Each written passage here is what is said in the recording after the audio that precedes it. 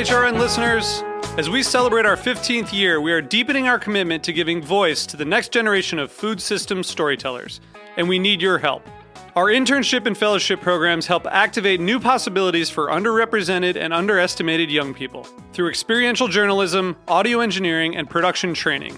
Through these unique programs, HRN helps food equity stewards build essential workforce readiness skills that expand their potential and foster economic mobility. Please consider supporting these critical programs. And with a minimum donation, you can be entered to win a dinner for two at an amazing restaurant in one of 8 cities and tickets to a concert at a great venue in one of those cities. We have incredible partners across the country who have donated, as they also share our passion for helping to educate the next generation of food systems storytellers. Check out heritageradionetwork.org/15 to donate and enter to win today. That's heritageradionetwork.org/15 to donate and enter to win today. And make sure you donate before March 31st. Thank you.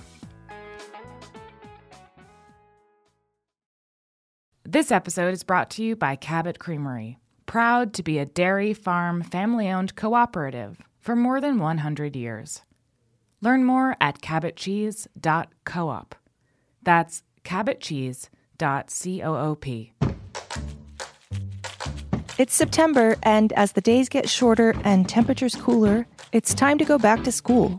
This week on Meat and Three, we're looking at how lunchtime is changing from elementary schools through college, whether classes are remote or in person. While there was some information about where families could access food, it was spread out on many different websites. I'm seeing people, advocate for going back into school, and a main reason is, food insecurity. Like, kids go to school and they get fed, and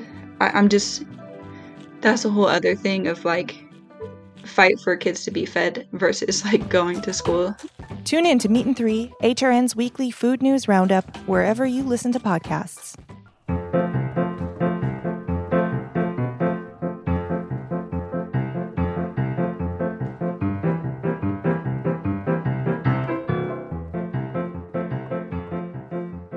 Welcome to Life is a Banquet, a show about all things edible, spreadable, and pourable, with your hosts, Z the Zoo Man,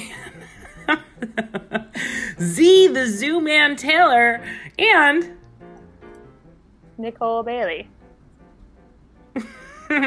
Seems to be a little bit of a disparity in energy here. Let me explain. I just drank some coffee again at 6 p.m. So Why? If anybody happens to notice that I'm a little bit more wily, that is why. Why did you do it? Why did I do it? I'm a masochist. I wanted to make sure I had a shitty night's sleep. I actually am just I was a little tie-tie. I was feeling a little low N, and I needed to put a little pep in my step. So it was either that or a cocaine enema. And I'm all out of enemas. You could have just snorted cocaine. I'm all out of cocaine, too, as luck would have it. I see. That's How art thou? good. I'm good. So we're using a platform where we can see video. And Nicole, you're backlit. So I just see a shadow of your face and a kitschy sign behind you, which I can only half read. Could you tell us what that sign says? It says, "Take a walk on the moonlit beach." Very Is that cute. a song lyric? Leads me to believe, I don't know, but it leads me to believe you might be on vacances. I'm in the Poconos. Hot. What's up with that? What's it like? What's the temp? It's warm. I swam in a lake. There's deers everywhere. They Careful. don't even care about the people. People feed them here, so they're pretty into the humans. There's also bears, but we haven't seen any bears. But we went to this restaurant last night that has outdoor dock seating or whatever, and the woman who works there told us that the bears get into the dumpster all the time and they get stuck in there. So the humans who work at the restaurant have to pull the bears out of the dumpster. Get the hell out of here! Apparently. And we thought it was bad having to have servers wear face masks and stuff here in the Poconos. They have to do bear retrieval. Yeah. It seems unjust. It's crazy. Imagine pulling a live bear out of a dumpster. I guess it takes many people. I mean, the baby bears are the ones that get stuck in there, but still. Okay. I would not be wanting to lift a bear up into the air. Of course not. Not unless you're in an actual paid circus job. And that takes years of training, as we all know. But she said that the baby bears of the bears that they've been pulling out of the dumpster are now super used to humans because their parents spent their whole life getting rescued by humans when they get stuck in a dumpster. That's cute. That sounds like a great plot for a 1990s style comedy sitcom starring some waitresses and some tiny bears. Yeah, definitely. I also have been doing some thrift store shopping. I have a thrift store shoppers high today because I scored a lot of good stuff. Oh, did you get anything for me? Did you find any perfect venti Levi's for your friend Zara? No pants. I got one pair of shorts, but it was mostly a shirt haul. All the pants were too big. Interesting. I wonder what that says about the Poconos. No offense, Poconos, but you're fat. Just kidding. Yeah. Not saying anything except for the fact that you're all very fat in the Poconos. And so this show has now been canceled. Goodbye. Yeah, we can't talk about weight. We can't be weightists, okay? No, that's fine, Poconos. Either way, maybe you just like to be comfortable. Maybe two people wear one pair of pants in the Poconos. I don't really know what happens there. I've only been once. Actually, that's a full-blown lie. I've been twice. The first time I went to a resort when I was like, and by resort, I use the term resort extremely loosely. It was for people, kind of like broke people. And my dad took me and kind of, it was full in the divorced dad era, when I was still pretty little and he was trying to find things to do with me that would keep me entertained and forgetting about the divorce while also having no money. And so he took me to this place in the Poconos. The first thing that happened was that I drank a huge swig of a Coke can that was full of cigarette butts that him and his friend Billy Jennings had been putting their cigarettes into.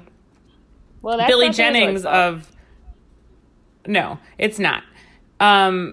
Billy Jennings, incidentally, was also the person who my father, in his will, left all of his ashes to be sprinkled in the Bay of Huntington, despite the fact that he had not seen Billy Jennings since probably this incident when we went on vacation. Oh, a deer just walked by the window. Hello, deer. Oh my God. Maybe it's my dad. Second thing that happened was that my dad and I went on the toboggan, and because he was like overweight at the time, not fully, like he ended up becoming obese, but he was overweight at the time, and we went on the toboggan together and we flew. You're supposed to stop at the end, and we didn't, and we flew off the end, and he like cracked his tailbone and it ailed him for the rest of his entire life. Wait, is it like winter time? Like the snowy toboggan? Yeah.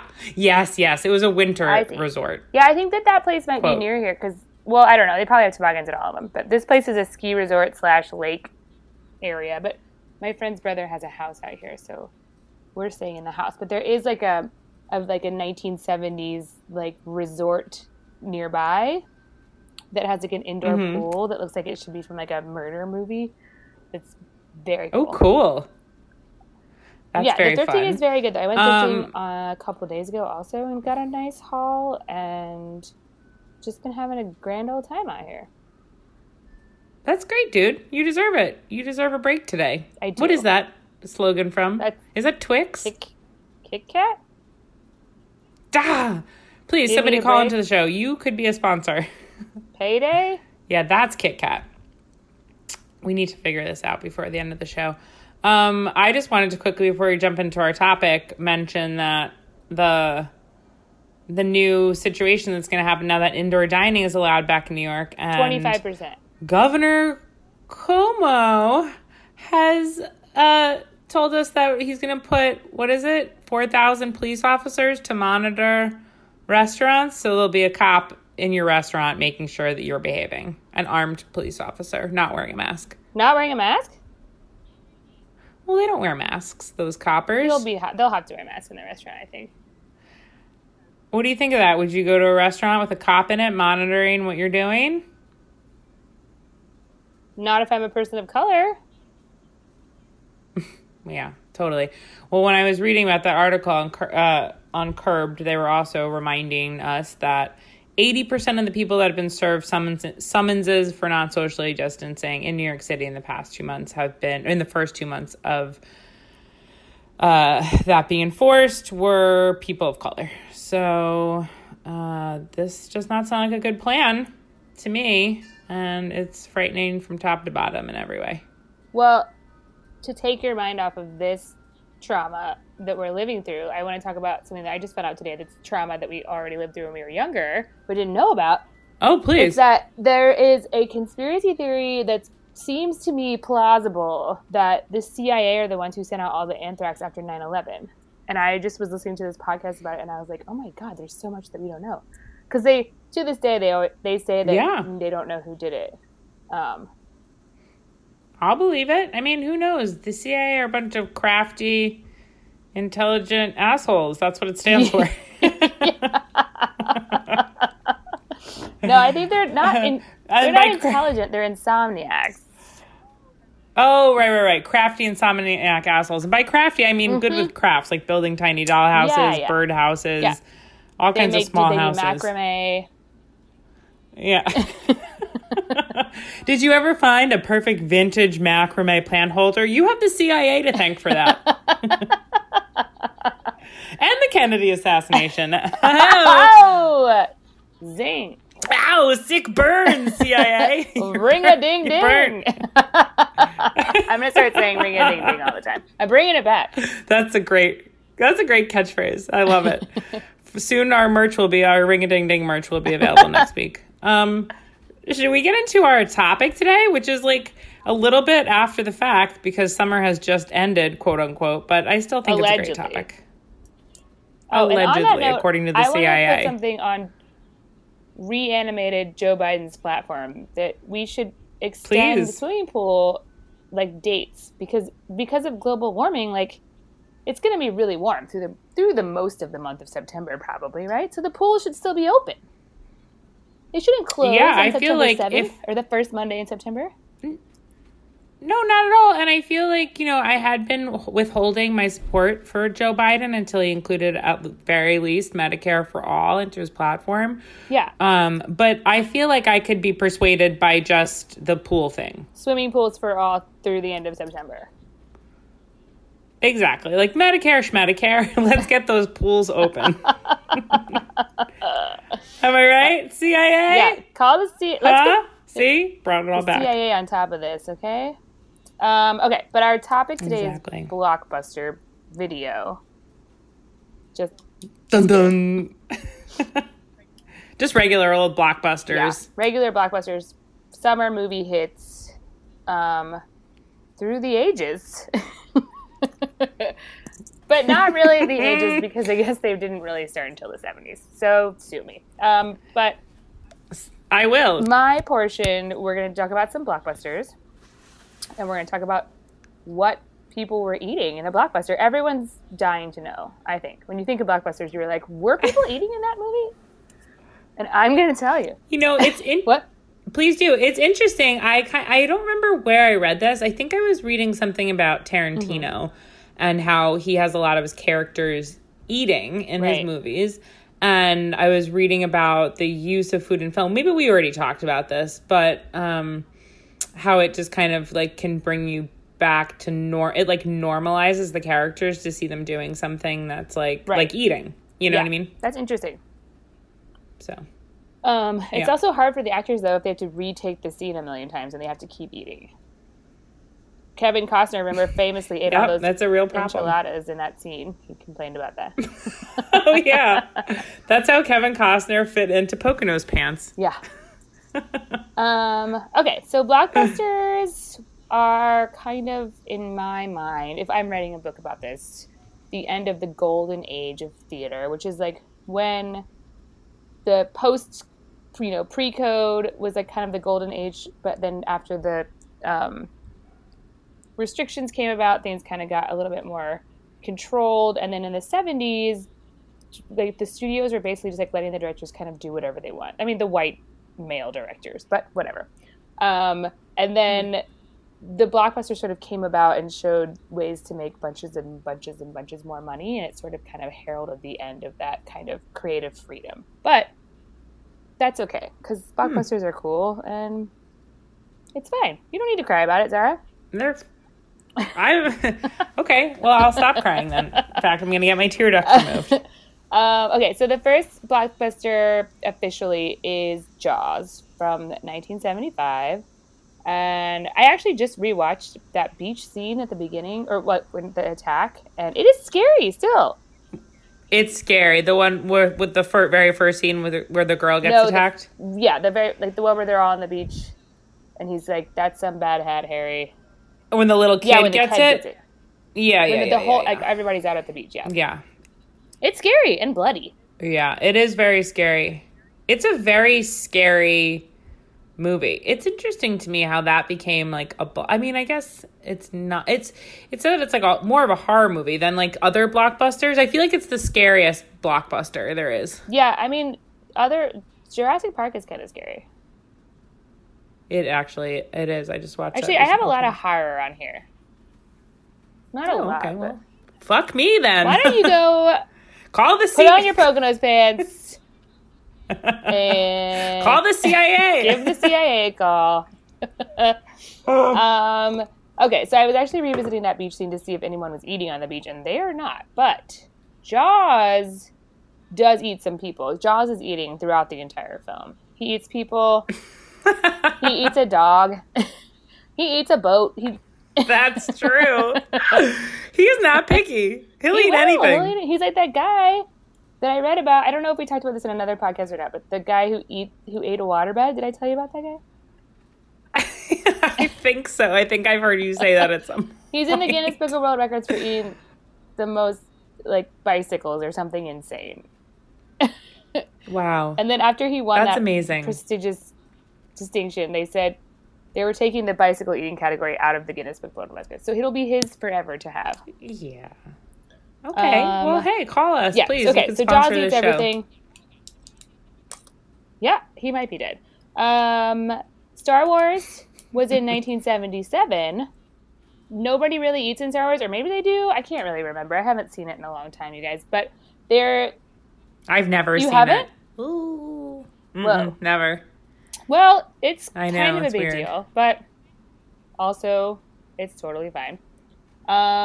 This was the first movie that McDonald's did a marketing tie-in with the Happy Meal situation, and that sort of spawned that whole, what we know of today, which is all the movie tie-ins. And the dipping sauce tie-in with Mulan that they did, that we talked about a couple of episodes ago. Yes. Highly problematic, McDonald's. And then the next one I have here is Alien, 1979. This is another example of, the human beings are not necessarily eating a lot, but they are getting eaten by a very scary alien monster creature. Have you seen Alien? Yeah. Oh, yeah. Which is weird. I say that with such confidence, but the reason that I haven't seen Star Wars is because I famously don't like space, which is truly just something I've been hanging on to from one of my last kind of contrarian non-joiner things that I don't like this and I don't like that. But then I've gotten so much better at not being like that as an adult. But I think defining yourself by what you don't like is something you often do as a teen. And I've hung on to I don't like space, and therefore I've missed a lot of space movies. But I have seen Alien because Sigourney Weaver in those undies. Yeah, she's fucking hot. It's a cool look. Call me. Yeah, she's hottie. Call me 1979 Sigourney Weaver. Okay. This is allegedly a horror or a blockbuster movie, according to MoviePhone.com. So you know what? Don't come for me, listeners. I don't really know what the definition of blockbuster is, and I refuse to find out. So I do, and I'm going to tell you in my segment because I was compelled to look it up. Well, this, according to MoviePhone.com, Amityville Horror of 1979 is a blockbuster, a summer blockbuster. And nobody really eats in this movie, but I made a joke here, guys. The family is eaten alive by extreme anxiety. Okay? That's funny. That's a good one. It's a stretch, but it's a good stretch. It's true. It's real. 1981, Raiders of the Lost Ark. The character Belloc, do you know who that is? The bad Nazi supporting guy. So there's a scene where he's speaking and you can see a fly land on his mouth, and then it looks as though it crawls directly into his mouth and he has no reaction whatsoever, and he just eats it. And so everyone thought that he ate it.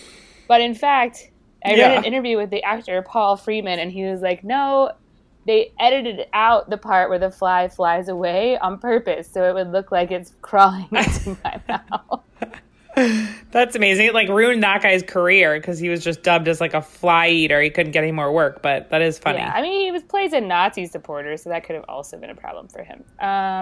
Yeah, I wonder what he's doing right now. He's dead, I think. R.I.P. Speaking of flies, my next blockbuster film is The Fly from 1986. Oh!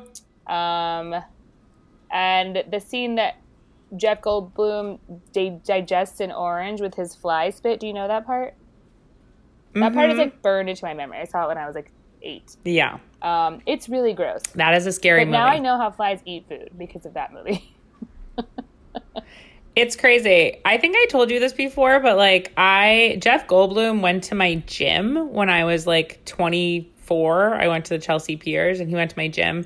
And I always thought he was putting out the vibe. He'd smile at me. And one night I ran into him at a gallery opening in Chelsea and we were kind of flirting. And then I had this awful but awesome drunken alcoholic friend, and she was wasted and came over and interrupted our conversation and just looked straight at him and she goes, "You're the Fly, man." And then he walked away and I never saw him again. And then he stopped going to the gym because he was so humiliated. Yeah, and that's why he's so terribly out of shape now. No, I'm just kidding. I don't know. I never saw him again. That's in person. That is a tragedy that we can never recover from. I know. Jeff, if you're listening, I'm still single, so shockingly. And she doesn't go to Chelsea Piers anymore, so come get her. Yeah, exactly. It's safe. Okay. Moving on. 1984, Ghostbusters. This one is jam-packed full of food. This Slimer had the Ecto Cooler drink, right? Then Hardee's Loved had it. the sundae with bright green syrup for Slimer, which is disgusting. I don't know what flavor it was. Hopefully not apple. They do all kinds of crazy shit now. They have a fucking, at Dairy Queen, they have a Nerds Blizzard with nerds in it. Get out of here. It's the truth. It's sickening. Okay, so there's a scene where they use a Twinkie as a metaphor for the psychokinetic energy in the city of New York. So they say, if the psychokinetic energy was measured as a Twinkie, it would be a 35-foot-long, 600-pound Twinkie. And then Dan Aykroyd says, that's a big Twinkie. He's right. Or no, I think Winston actually says that's a big Twinkie. Somebody says that. He's right, too. And then the murderer, the bad guy at the end, is a Stay Puft Marshmallow Man. Mm-hmm. And yeah. So, and that's another thing where I always talk about how in the 80s they love to just make a mess. It's part of every movie. And it makes me stressed out. And I think that when the Stay Puft Marshmallow Man explodes, there's fucking all over 1980s New York City. You know they're not going to clean that up. Of course, as though the city needed anything more. It's on the brink of bankruptcy. Yeah. There's just chaos in the streets, and on top of it, marshmallow everywhere. I mean, come on. Okay, Back to the Future, 1985. There is a scene that I love, which is where they throw the sheet cake onto the table, and they're like, well, we can't celebrate Uncle Joey's parole because he didn't get paroled. And there's a picture of a bird flying out of the prison cell, and it's very cute. Yeah. In Top Gun 1986, there is the famous scene where Meg Ryan says, "Take me to bed or lose me forever," is filmed in a barbecue joint, Kansas City Barbecue. So it's kind of a big deal, but their claim to fame, I think, maybe is that the movie was filmed there. And, Was that Meg Ryan? Yeah. In Top Gun? Yeah. Really? The main woman in Top Gun? No. Or is she just also in it? She's talking to Goose when she says that. Oh, right. I haven't seen that movie in a long time. Well, Goose doesn't make it. And God damn it. Nicole, you spoiled Top Gun for everyone. Guys, I'm so sorry. Well, maybe he lives in the remake. I don't know. This is not related to food, but I thought this was really funny. I was Googling Top Gun, and one of the questions that just like showed up on Google was, why is everyone so sweaty in Top Gun? It's stressful flying. Okay. Who Framed Roger Rabbit? A classic film. I love it so much. Oof. Love it. Hoskins. 1988. Bob Hoskins. May you rest in peace and power. My favorite scene is where he orders the drink from a cartoon penguin, and he says, I want a scotch on the rocks, and I mean ice. But they bring him rocks. Real rocks. Penguins are pesky, huh? Then there's Big from 1988, the world famous Never heard baby of it. corn eating scene where Tom Hanks is wearing a white tails tuxedo and eating a tiny baby corn like a real piece of corn. In Ghost, in 1990, I allege that during the clay sex scene, they definitely ate some clay inadvertently.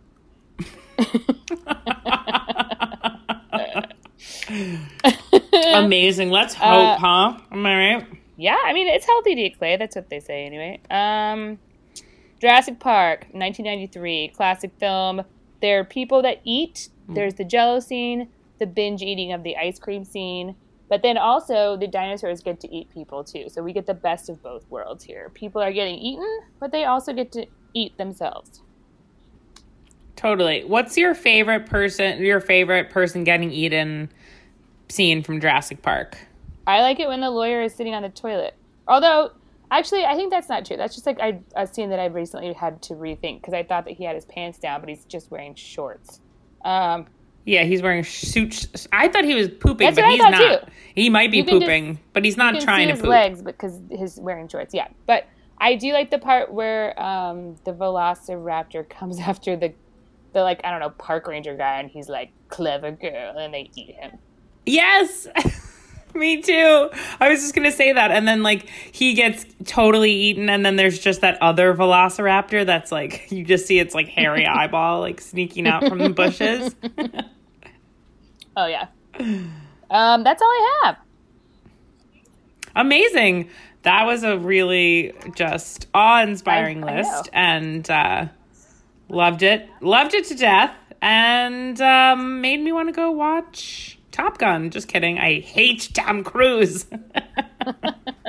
Just kidding, Tom Cruise. You could be a sponsor on this show.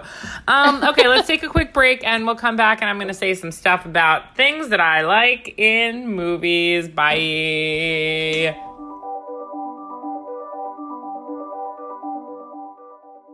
Cabot Creamery has been making the world's finest dairy products for over 100 years.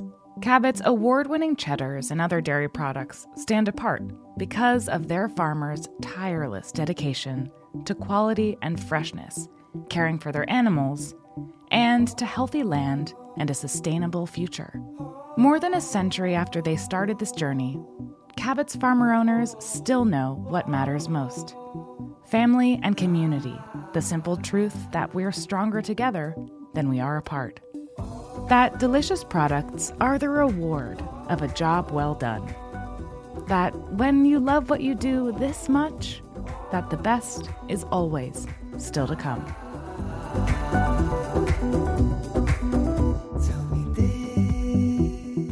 Guess what? What? We're back. I am. Yep. Just when you thought we couldn't come back, we did. We did. Show must go on.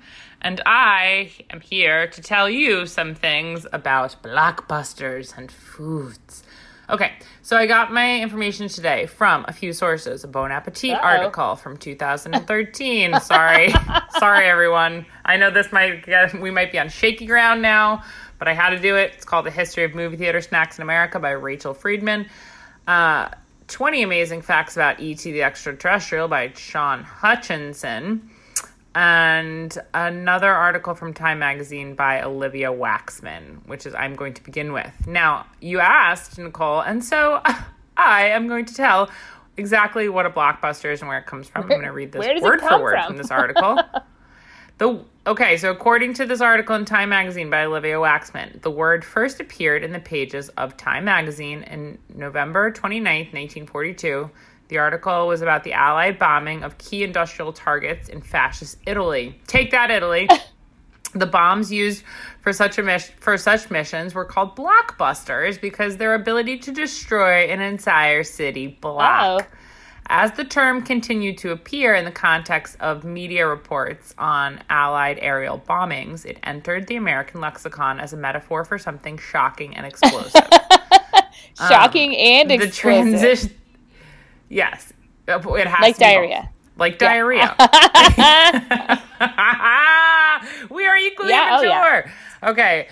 That transition, too, can be seen in the pages of Time. The magazine began to use blockbuster to describe surprising news from Supreme Court rulings to noteworthy football plays. And then in May 9th, 1943 issue, Time used the word to describe a movie, not for its box office take, but for its content. The film adaptation of former Ambassador Joseph E. Davis's best-selling Mission to Moscow was, quote, audacious in the extreme, such that critics called it as explosive as a blockbuster. What year was this? 1949. Man, these people... I'm sorry, 1943. I feel like people would be walking around saying stuff in 1943 and I would have no idea what the hell they were talking about.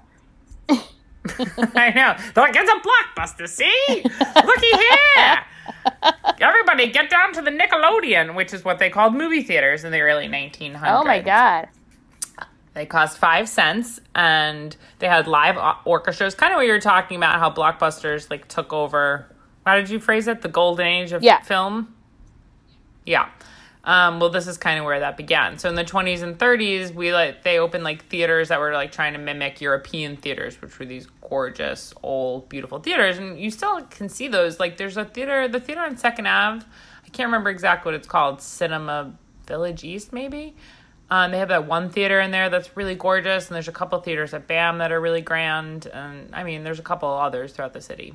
But yeah, they tried to open these really fancy places, and food wasn't a huge part of it.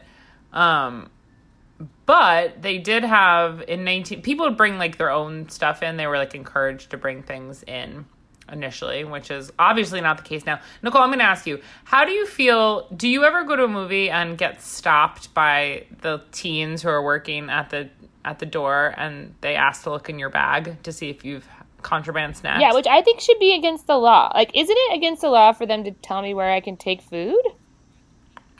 Agreed. It really bothers me, and usually I just try to play along with, like, I don't try to, I try to not be the person to be like, well, I want to do this. I'm on my own agenda. But I don't like when movie theater people ask to look in my bag, because I could have also gone, like, grocery shopping before, or have something really private in my bag, unless we're doing, like, checking for weapons or something, which... If that's where we're at, I'll get behind that. But, I mean, don't make me throw away my... I don't know. It really does bother me. It's messed up. And also, it's so easy to hide food from them, which I do all the time.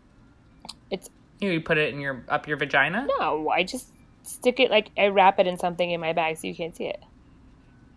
Oh, okay. That's easier. I've been sticking it up my vagina, which... Well, that works. I just feel like, that it does a pack work. of M&Ms has those sharp corners, and I don't, want to try to get that in there.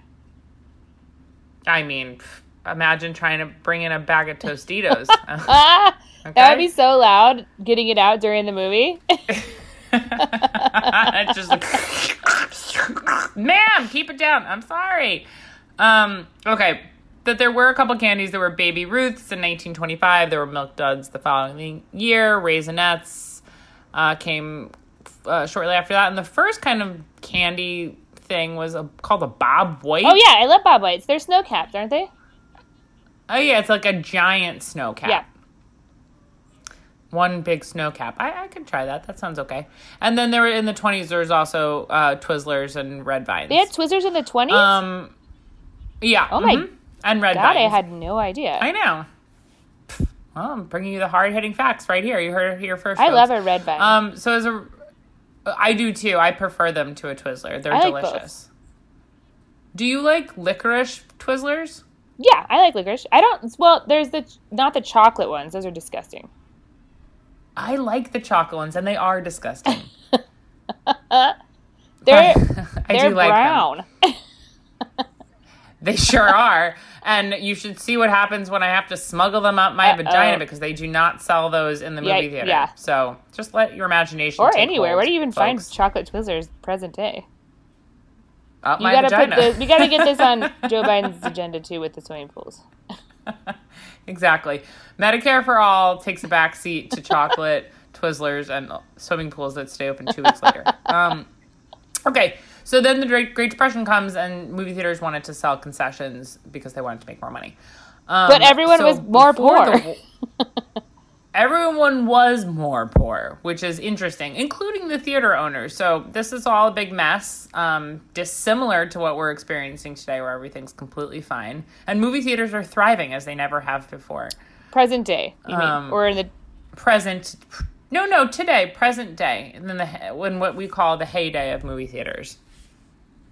Just kidding. Movie theaters are probably never going to open again, and that makes me more sad than almost anything. They're opening in Indiana right now, so just... You can go to that. Okay, great. I have been looking to try to contract coronavirus. So anyway, in the post-war, they had Dots and Junior Mints and M&Ms. In the 1970s, there were Sour Patch Kids. And then in 1978 came a little Those treat. are from the 70s? Called... What's that? The Sour Patch Kids? Yeah, they're from the 1970s. They're like an acid. Doesn't it make sense? They're like, it's like an acid trip. It's a bunch of crazed little tiny people, all different colors, that are sour. That's definitely like an acid situation right there. Yeah, that's true. I do. I love a Dot. I never... Yeah, I like a Dot. It's okay. It's a little one note for me, a little chewy, but I'll take it. I like them. But yeah, and then in 1978, we got Reese's Pieces. So, which is my favorite movie theater candy, and probably one of my favorite candies of all time in general. So in the 50s, Hershey's developed the capability for something called panning, and panning is basically the chocolate coating thing. Got it. That goes on the outside of like a whatever, a M&M or a Reese's Pieces. So then we fast forward again to the 70s, and Hershey's made a formula for a sweetened peanut meal that is the consistency of chocolate and became the base for Reese's Pieces. And they were used for the same, used the same procedures as Hershey's was using for their version of M&Ms, which were called Hershey-ettes, which never really took off, obviously. Hershey-ettes? Yeah, you can find those with the chocolate Twizzlers and the Bob Whites. Some kind of That's very dusty cute, old though. basement. I kind of like that name. It is cute. I wonder if they were good. Okay, so they were popular when they first came out, but over the years they started to decline in popularity. I'm talking about the Pieces now. And until a little known director, probably you guys never heard of him. He just does indie films. His name is Steven Spielberg. Spielberg. Yeah, the world's poorest director. Yes, famously known for being the poorest director in movie history.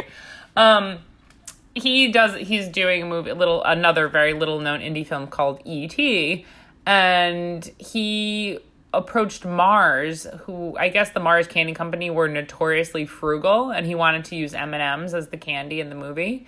And they said, no thanks, Spielberg. And so he went over to Hershey's and asked the then vice president of new business development, Jack Dowd, if he would consider doing it with Reese's Pieces.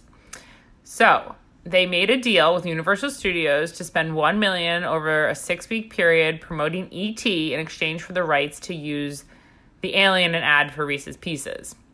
And they were told the movie's plot, but they never met Spielberg, and they were not allowed to see the script or get like a screener or anything like that. So they kind of just had to go like on. They couldn't even get a screener. That's kind of messed up. I know, but it paid off, and it ended up like propelling them into success again. And I think Reese's Pieces sales quadrupled. Wow, that's crazy. Over, what's 5 times? Yeah. It rose 500% after the movie. That's insane. I know. What year did E.T. come out? In 82? Yeah, 1982. Isn't that interesting? I love Reese's Pieces. I think they're delicious. Very good. Yeah, I love a Reese's Pieces. Yeah. And I want to just tell you a little bit about E.T. E.T. himself was created by the special effects artist Carlo Rambaldi. We watched E.T. at Mary's house over the summer, and we got like a newer version where now if you have to be careful if you're going to watch E.T. They've updated it to make E.T. like not a puppet in a lot of scenes, and it looks really silly. It's so much better when it's a puppet. They updated it? Like if you get the new like. Yeah, so E.T. is like CGI, and it is not chill. It really like ruins the movie, honestly. I can't believe they would do that. It's really messed up. Spielberg. It really is. Take that, Spielberg. We should call the CIA about this. Yeah. But anyway, so Carl Rambaldi used inspiration from a painting of his called Women of Delta, and he had depicted a shriveled character with stumpy legs, a long neck, and an oblong head and large eyes. And then to make the alien empathetic, Spielberg and Rambaldi, they studied photos of elderly people who lived through the Great Depression, and they made E.T.'s facial design with photos of Albert Einstein, Ernest Hemingway, and Carl Sandburg. Okay. Isn't that weird? So I just thought it was weird, but I like that to make it empathetic. That means it was like horrifying before that they did that. It must have been like the scariest alien of all time before they made it empathetic. Yeah, I mean, I wonder what it looked like before. Also, he based it on and it's the number 3 highest grossing blockbuster of all time. Wait, what? Huh? I was just going to say it's the number 3 highest grossing blockbuster of all time behind Jaws and Star Wars. Right, which is why Spielberg doesn't have any cash. But exactly, that's why. But the guy, we should start a GoFundMe for him. The painter guy based it on a painting that he made of a woman, so the woman looked like E.T. That's messed up. I know. The whole thing is quite strange. But yeah, so then I read a BuzzFeed article about, I was like, what are some of the weirdest things that people have, like, started trying to read about, like, the weirdest movie snacks that are offered, but they were all just like, in Korea, they have kimchi flavored popcorn. I was like, that's not weird. And to, like, kind of, like, say that's weird is just kind of racist. So also, I kind of veered away from that. Yeah, it sounds great. But so instead, I decided to just look up like weirdest things that people have snuck into movies. And BuzzFeed had an article about some of them. And here are some of the answers. A loaded baked potato. Oh my God. Sushi. That's fine. A whole watermelon. A can of SpaghettiOs. A whole cheesecake. And a corn on the cob. A corn on the cob? Yeah, that was some of the top ones that I saw. And I was like, I simply cannot believe this. The whole entire watermelon is absolutely criminally insane. That's insane. And that person should be brought to prison for the rest of their lives. I one time brought McDonald's chicken nugget meal into a movie and broke out the dipping sauces and everything. That's fine. But what that prompted me to kind of like want to then kind of yes and your question about the beach, like worst foods to bring to the beach, and raise you, what are some of the worst foods you can imagine bringing into a movie theater? I think spaghetti and meatballs still holds.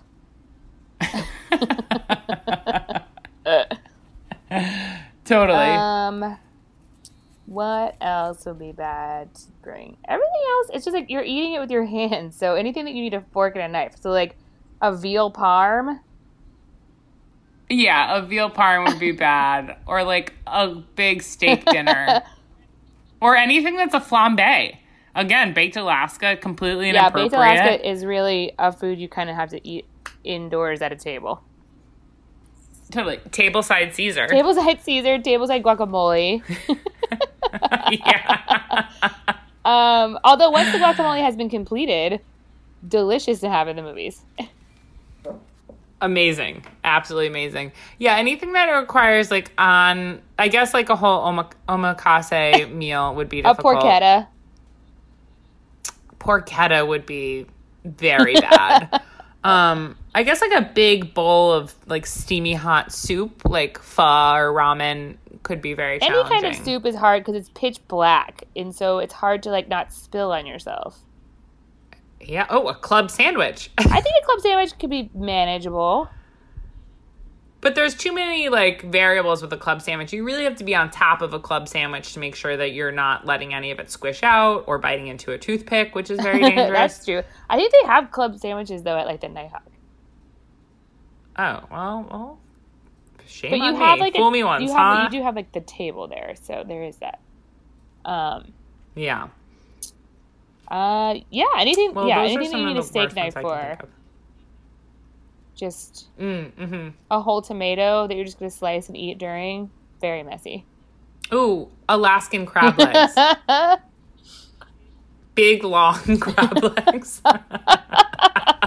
Sir, you ordered the Alaskan crab legs? I feel like that's a tough one. And then what are your favorite and least favorite movie snacks? I love gummy bears. Actually, I like to get two different kinds. So, like, I would get like a gummy bear and a chocolate, like an M&M or something, or like two different kind of flavor profiles.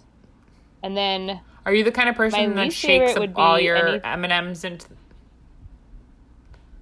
Hello? What? Can you hear me? Can you hear me? No. Yeah, now I can. You can hear me? Oh, okay, sorry. I said, are you one of those people that likes to just go ahead and dump all the M&Ms or Reese's Pieces like just straight into the popcorn? No, because it just falls to the bottom. Right, I agree. Or melts in this way, and then it's very slippery. But I do like the flavor profile there. Yeah, the combo. But I would just have an M&M and then eat some popcorn, you know? Mm-hmm. Yeah, you just make the combination in your mouth. Keep it clean. I also think that's a sign of like a very kind of like, if I'm with a guy, like a new guy that I'm dating, and we go to the movies and he just does that, I find that to be a major red flag. It's very aggressive. Yeah, and also doing it without asking, that's insane. It really is. It's extremely aggressive, and I don't appreciate it. So if you want to date me, which I'm sure nobody does, don't do that. Has a boyfriend that you've dated done that before? Yeah, a couple actually. That's fucking And crazy. that is why, that's probably why all my relationships end in hellfire and brimstone. Yeah, that's true. Okay, I'm sorry, I cut you off. So you were saying gummy bears, chocolatey snacks. Gummy bears, M&Ms. I like a Sour Patch Kid. I love a Dot. You know, a Starburst is great. I don't like Milk Duds. I don't like malted milk balls. Ooh, I like malted milk balls, but that's something I never get, but I do like them. I think they're repulsive. Really? Repulsive? You don't like a big bunch of dusty chalk in the middle of a mildly okay chocolate shell? Huh, that's Get shocking. that malt powder away from my why. milkshake too, bitches. I'm not having any of it. They also like remind me I do like them, but it always reminded me of mothballs, because mothballs and milk balls were both very popular in my grandmother's house when I was growing up. That's really funny. And they look a lot alike. Yeah, I mean, it's like a deadly mistake to mix them up. I also, I don't really like... I really like... Oh, go ahead. Go ahead. What else do you like?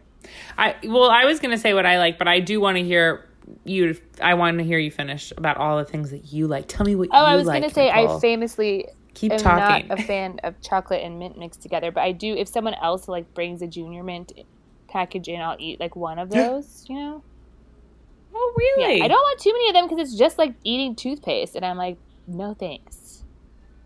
I mean, that really is like eating toothpaste. I love them, though. I love Junior Mints. I love Milk Duds.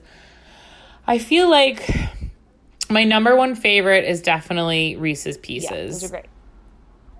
I like getting Haribo gummy things from outside and bringing those in.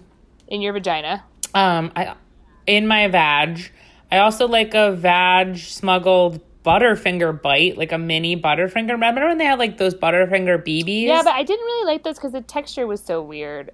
It wasn't like the same as a Yeah. Butterfinger, but I liked the idea. Oof.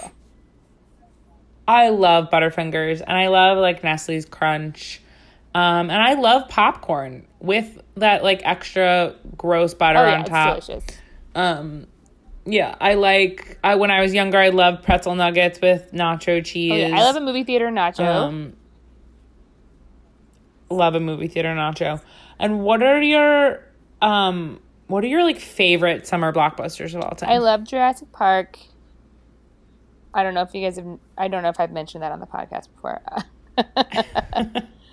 Never.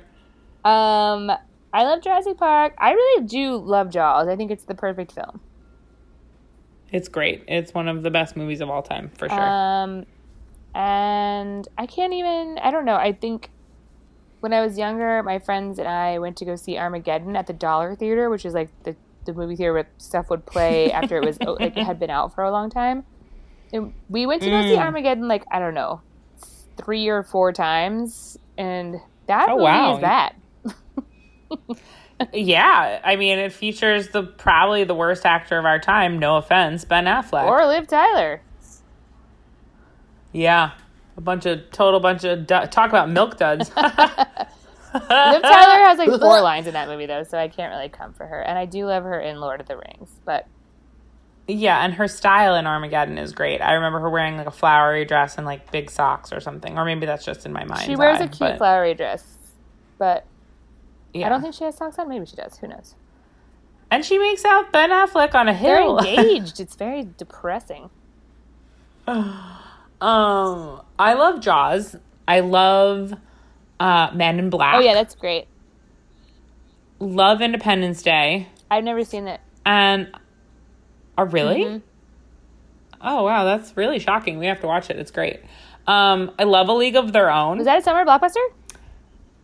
To me, in my mind, it is. I mean, I would think it probably was. But here's a real blockbuster, and this is a real sleeper hit. And the entire nerd community that we have that's listening to us can absolutely come at me. Don't care.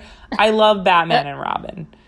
I love it. Oh, yeah. It reminds me so much of, like, it's like quintessential movie. When I think about going to the movies with my dad, which I did every single Sunday growing up, that's the summer. That's, like, what I think of going to the movies. Being, like, mid-late 90s.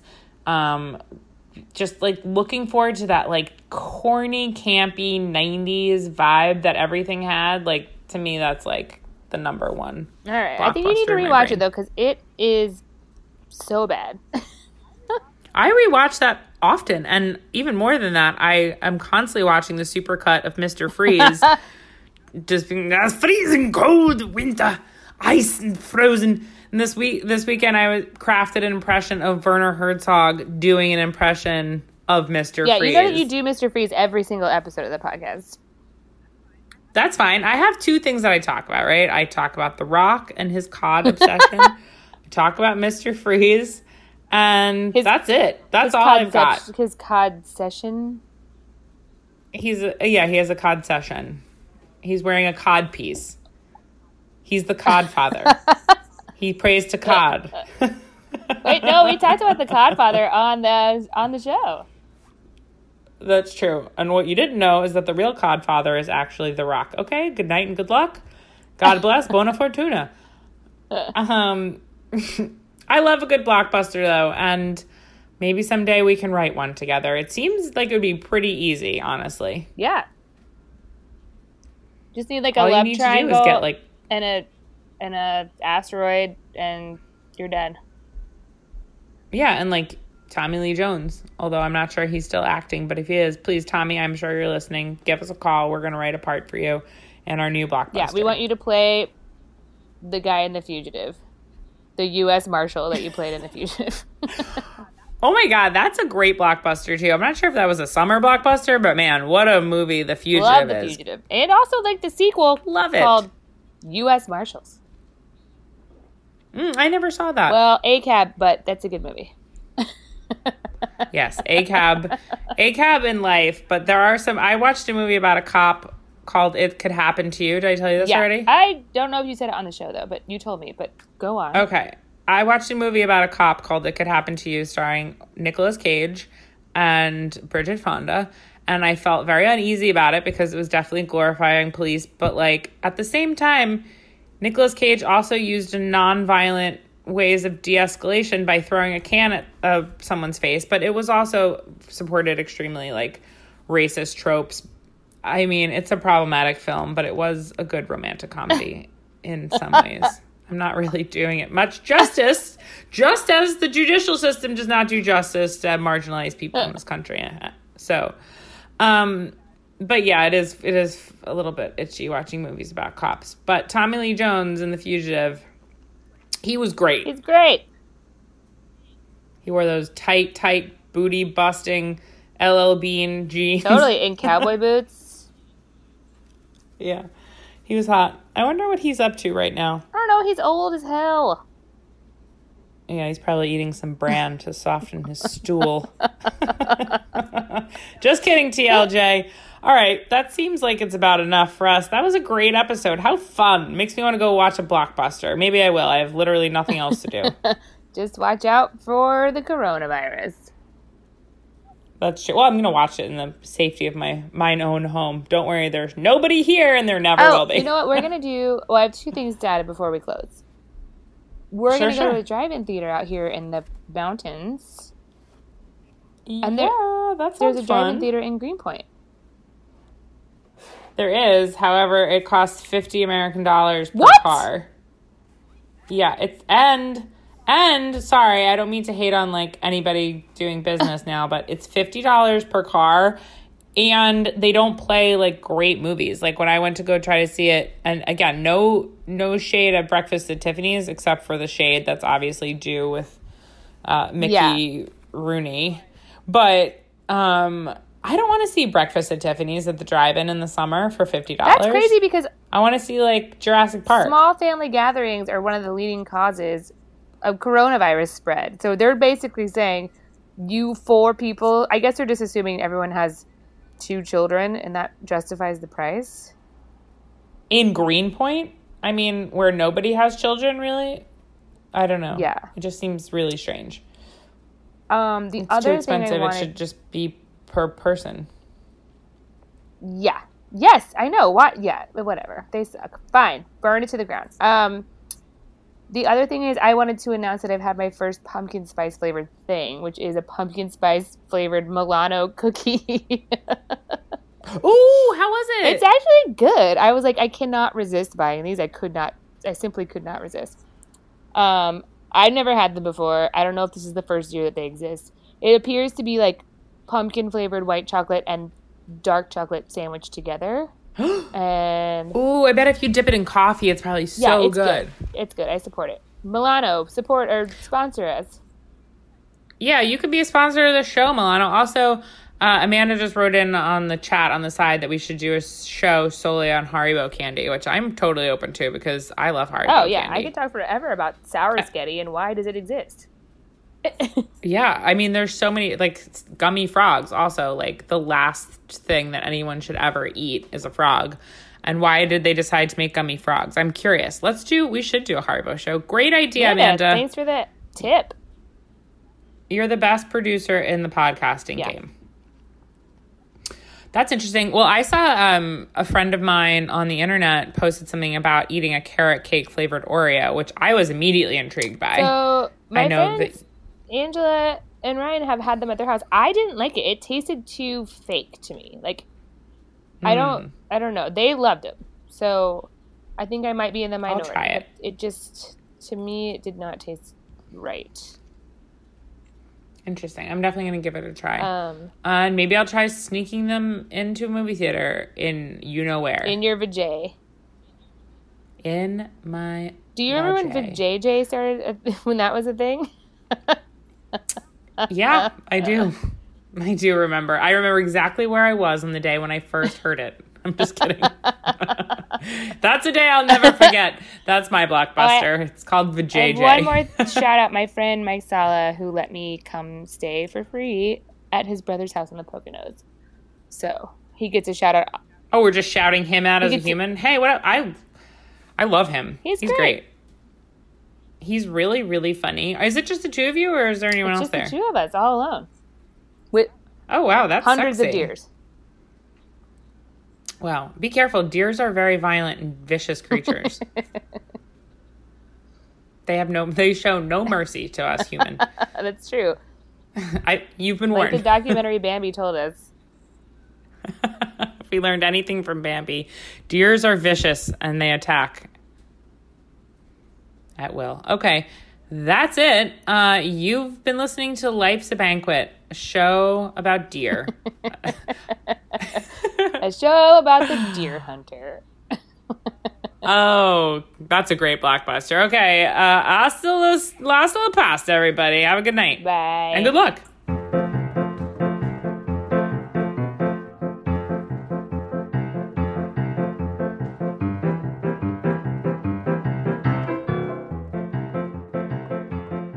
Life's Banquet is powered by Simplecast. Thanks for listening to Heritage Radio Network, food radio supported by you. For our freshest content, subscribe to our newsletter. Enter your email at the bottom of our website, heritageradionetwork.org. Or connect with us on Instagram and Twitter at heritage_radio. You can also find us at facebook.com/Heritage Radio Network. Heritage Radio Network is a nonprofit organization driving conversations to make the world a better, fairer, and more delicious place. And we couldn't do it without support from listeners like you. Want to be part of the food world's most innovative community? Subscribe to the shows you like, tell your friends, and please join the HRN family by becoming a member. Just click at the heart at the top right of our homepage. And thanks for listening.